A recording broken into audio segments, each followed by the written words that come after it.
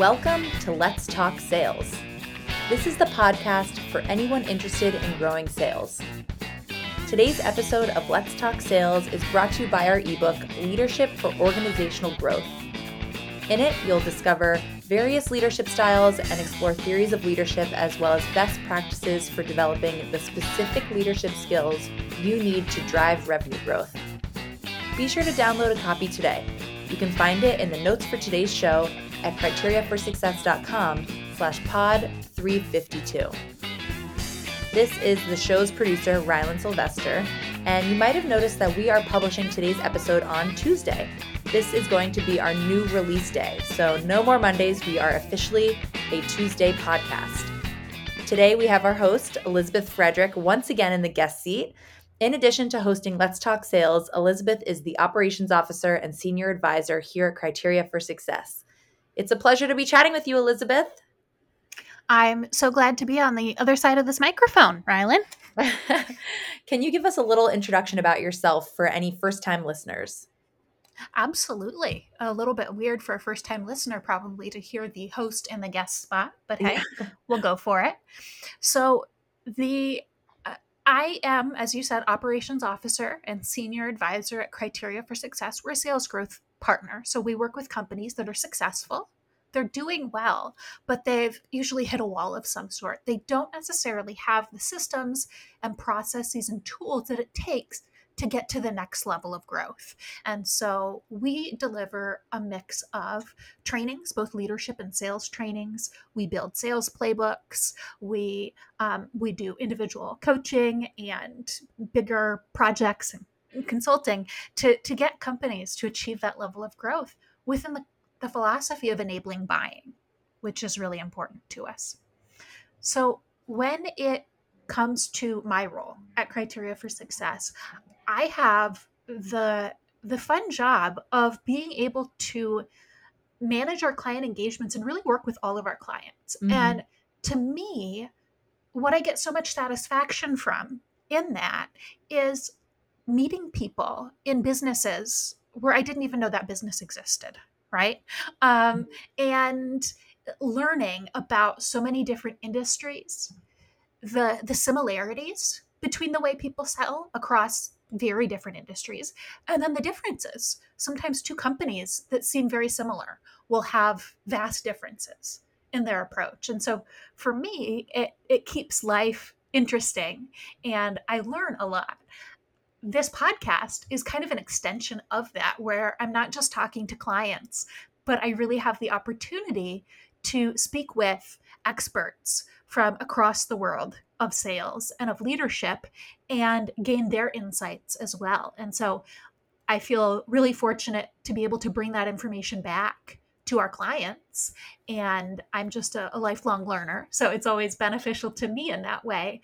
But I hope also that our listeners benefit from both hearing from the guests and the great people that we're able to bring to the podcast, but also that they appreciate my perspective.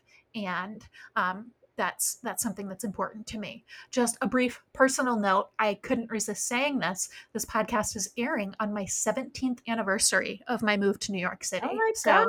So I've been here at this point almost half of my life, which is kind of funny to think about. Well, anyway, so that's me. Sort of buried the lead with that one. Just bring it on me during the show. Well, that's great. And I think you're a great person to have in the guest seat today, because what we're going to be talking about, I think, affects all different types of businesses across all different industries. It's kind of a universal issue. And we decided to sort of do this mini episode because we've been hearing a lot of talk about this topic from our clients and our network. So we wanted to talk today about trust and leadership. So can you share with me some of the things that we have been hearing from folks that we've worked with or people that are just our partners about the different ways trust and leadership has come up both negatively and positively, and how that's maybe shifted in the last couple of months? Absolutely. So as you said, trust is just a foundational concept.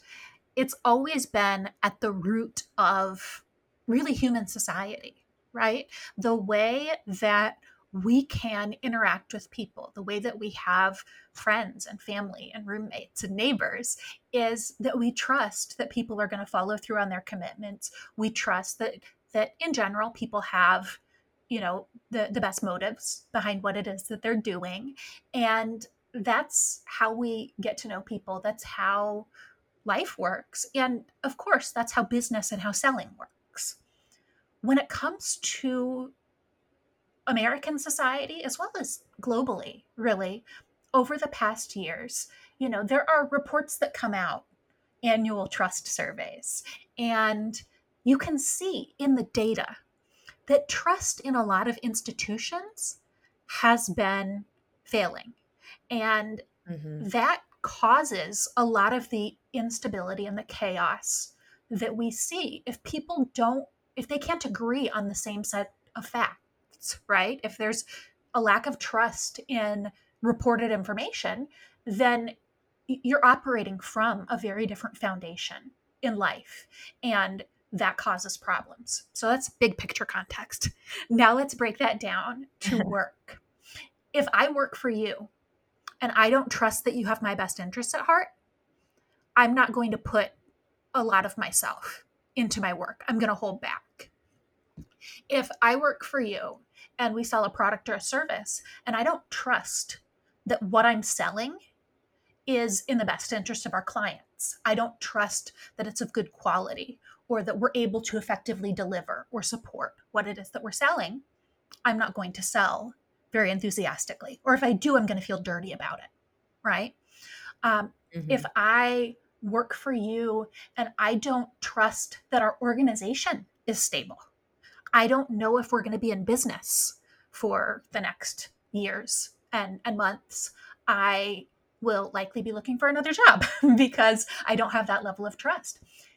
If I feel like, as my leader, you're telling me things, you're maybe trying to give me a sense of what's coming, and that's constantly proven wrong. You're saying, oh, we're going to get back to being in the office on this date. Never mind, we switched it.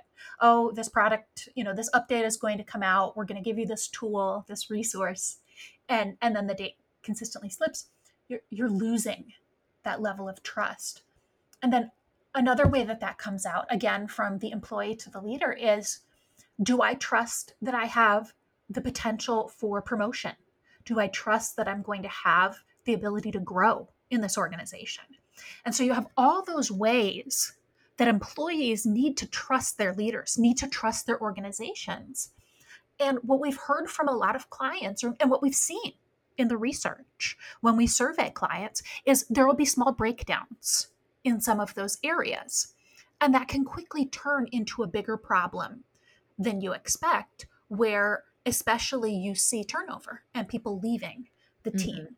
So I just did a lot of talking about the employee side of trust, and I wanted to make sure I gave you a time to respond to that before I talk about the other side of trust. I think let's just jump to the next perspective. So, I've been talking about an employee and how they need to trust their leader and their organization. Well, as a leader, I need to trust my employees. You saw a lot of this as there was a quick shift to remote work at the beginning of the COVID pandemic. And you had a lot of leaders who in the past had not trusted that if people were working remotely, that they would do their jobs. Hmm. And they were kind of forced to accept that and make it happen. And they may have learned to trust their employees. They may not have. You're constantly reading about keyboard trackers that employers are putting on computers, and different ways that organizations are trying to track performance and track Hmm. how much people are focused on their job. And while that is important, what that can indicate is a lack of trust, that employees are really going to do their best, are really going to get their work done. And if employers don't trust employees, you see a lot of breakdowns. On the sales side, we often see that different parts of the organization don't trust salespeople to have product knowledge or service knowledge. They don't trust that they're going to give the right information to buyers. We see that they don't trust that salespeople are going to present the best solution in the best way. They're terrified that, they're going to come into the office one day and sales is going to say, we sold XYZ. I'm like, what on earth did you sell? That is not something we do. Right. And you see from finance, they don't always trust that sales are going to go for the highest margin necessarily. A lot of times they'll think, oh, sales, they're just going to, discount as much as they need to close the deal. And so you really can see these trust challenges when they're coming from leaders in the organization, not trusting employees. That creates a tense, uncomfortable environment. And employees can sense, they can tell when their leaders don't trust them. They can tell when people in other departments don't trust them. And what that creates is an us versus them mindset. And that's incredibly challenging to have Mhm. a positive, productive work environment if you have those breakdowns of trust. Totally. And what I'm hearing too, and I know we'll include this in some of the resources in the show notes, but that we saw that some leaders were overestimating how much their employees trusted them, and some obviously leaders were not trusting their employees at all. So no matter what, you kind of have this uh, lack of connection or miscommunication going on between both sides of teams, and that can be really difficult and have some negative impacts. Absolutely. And the next component of it, obviously, in a sales context, is buyers. And do buyers trust the organization? Yeah. Do buyers trust that you're going to deliver the product or the service that they thought that they were buying? Do they trust that you're going to be around to offer Hmm. support on an ongoing basis? Do they trust that as a business, you're operating well in the world, that their money isn't going to support an organization that's hurting the community, or that's not protecting their data, that's not protecting their information? There's so much trust that consumers need to have in an organization in order to feel comfortable buying from it. And that's from a B2C perspective as well as a B2B perspective. If I'm buying on behalf of my organization, I need to trust that you're not going to make me look bad to my Hmm. boss for going with you as a vendor. And this is where, as smaller and mid-sized organizations work to enable buying, they work to make sure that the customers are willing and able to buy from them. One of the key elements of that is you need to help buyers learn to trust you, because you can, there's a natural level of trust that comes with the big name brands. Hmm. And there might be concerns as well, but there's still just a level of, they're a solid business. There's tons of reviews. I can see all of this information about them. They've been around forever. They're going to stay around forever. And that's a foundation of trust that, as a startup, as a small business that maybe doesn't have that name recognition, as a regional player in one region that's trying to expand outside your normal, outside your historical sphere of business, you don't have those advantages of trust.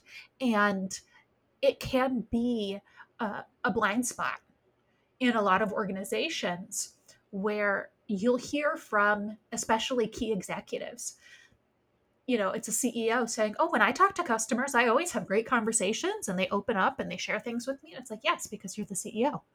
And salespeople have a slightly different conversation with that same prospect. And the prospect isn't necessarily going to open up to them. And that's that's a level of kind of trust and respect that ties together. And so it all fits together. And when you look at just a lot of the chaos that we see in various aspects of culture that are impacting the workforce, a lot of it goes back to that foundation of trust. And so it's just such an incredibly important topic. As you said, we've been seeing more and hearing more about it in our work with our clients. So I'm glad that we're talking about it today. Yeah, absolutely. So we just said a lot about the negative implications of all of this. Are there, and we're going to continue this conversation and be coming out with more resources, obviously, in the future from CFS about trust and leadership and improving it. But I wondered if today you could maybe share some tips or tricks for people, maybe strategies that they can work on or things to notice to identify if there is a lack of trust. And what they can do about it. Maybe we want to leave people on a positive note. We don't want to just scare everybody into thinking we'll be good Definitely. everybody. That would not exactly be a fun listen for anyone. Well, I think some of these principles are pretty basic, but it is important to evaluate when you're looking at your organization. So, one key element of trust is vulnerability and being willing to be vulnerable to someone, Mhm, right? I am not going to be vulnerable with you unless I trust you. And by me being vulnerable with you, you're likely to trust me more because I shared that. And so, as leaders, are you open about uncertainty? Are you open to feedback and for people to tell you that things aren't going well?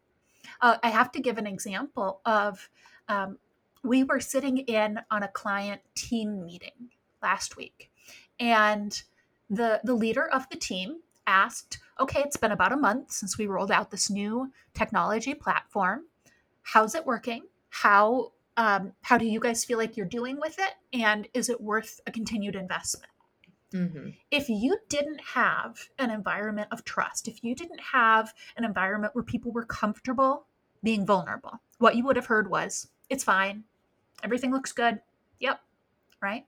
Instead, we heard one person say, "I did a really good job with it the first few weeks, and then I've just kind of lost the habit of it, and I give myself a B minus." Right? And we heard from someone else, "I tried this one thing and it didn't work so well, so I've kind of fallen away from using it." And we actually had a constructive conversation, and it's going to lead to a next step of working together as a team to figure out the best way to use this platform. mhm. And that demonstrates the trust they had in their leader, that he wasn't going to overreact. He wasn't going to, freak out on them or be obnoxious or rude about it. He was willing to listen and to hear. So vulnerability is one of the best ways inside an organization that you can um, that you can gain trust, and vulnerability involves sharing your own uncertainties, your own mistakes, being willing to own up to them, but it also includes being willing to discuss uncertainty. And a Mhm, lot of times as leaders, we feel that we have to be the ones coming in with an answer. And that can seem and often is disingenuous. People can tell if you're coming in with an answer, but you just kind of pulled it out of somewhere, right? It's mhm. it's not useful, it's not beneficial for your employees for you to seem solid if you're not. Because then obviously sometimes, maybe things work out as you stated that they would, but a lot of times they don't.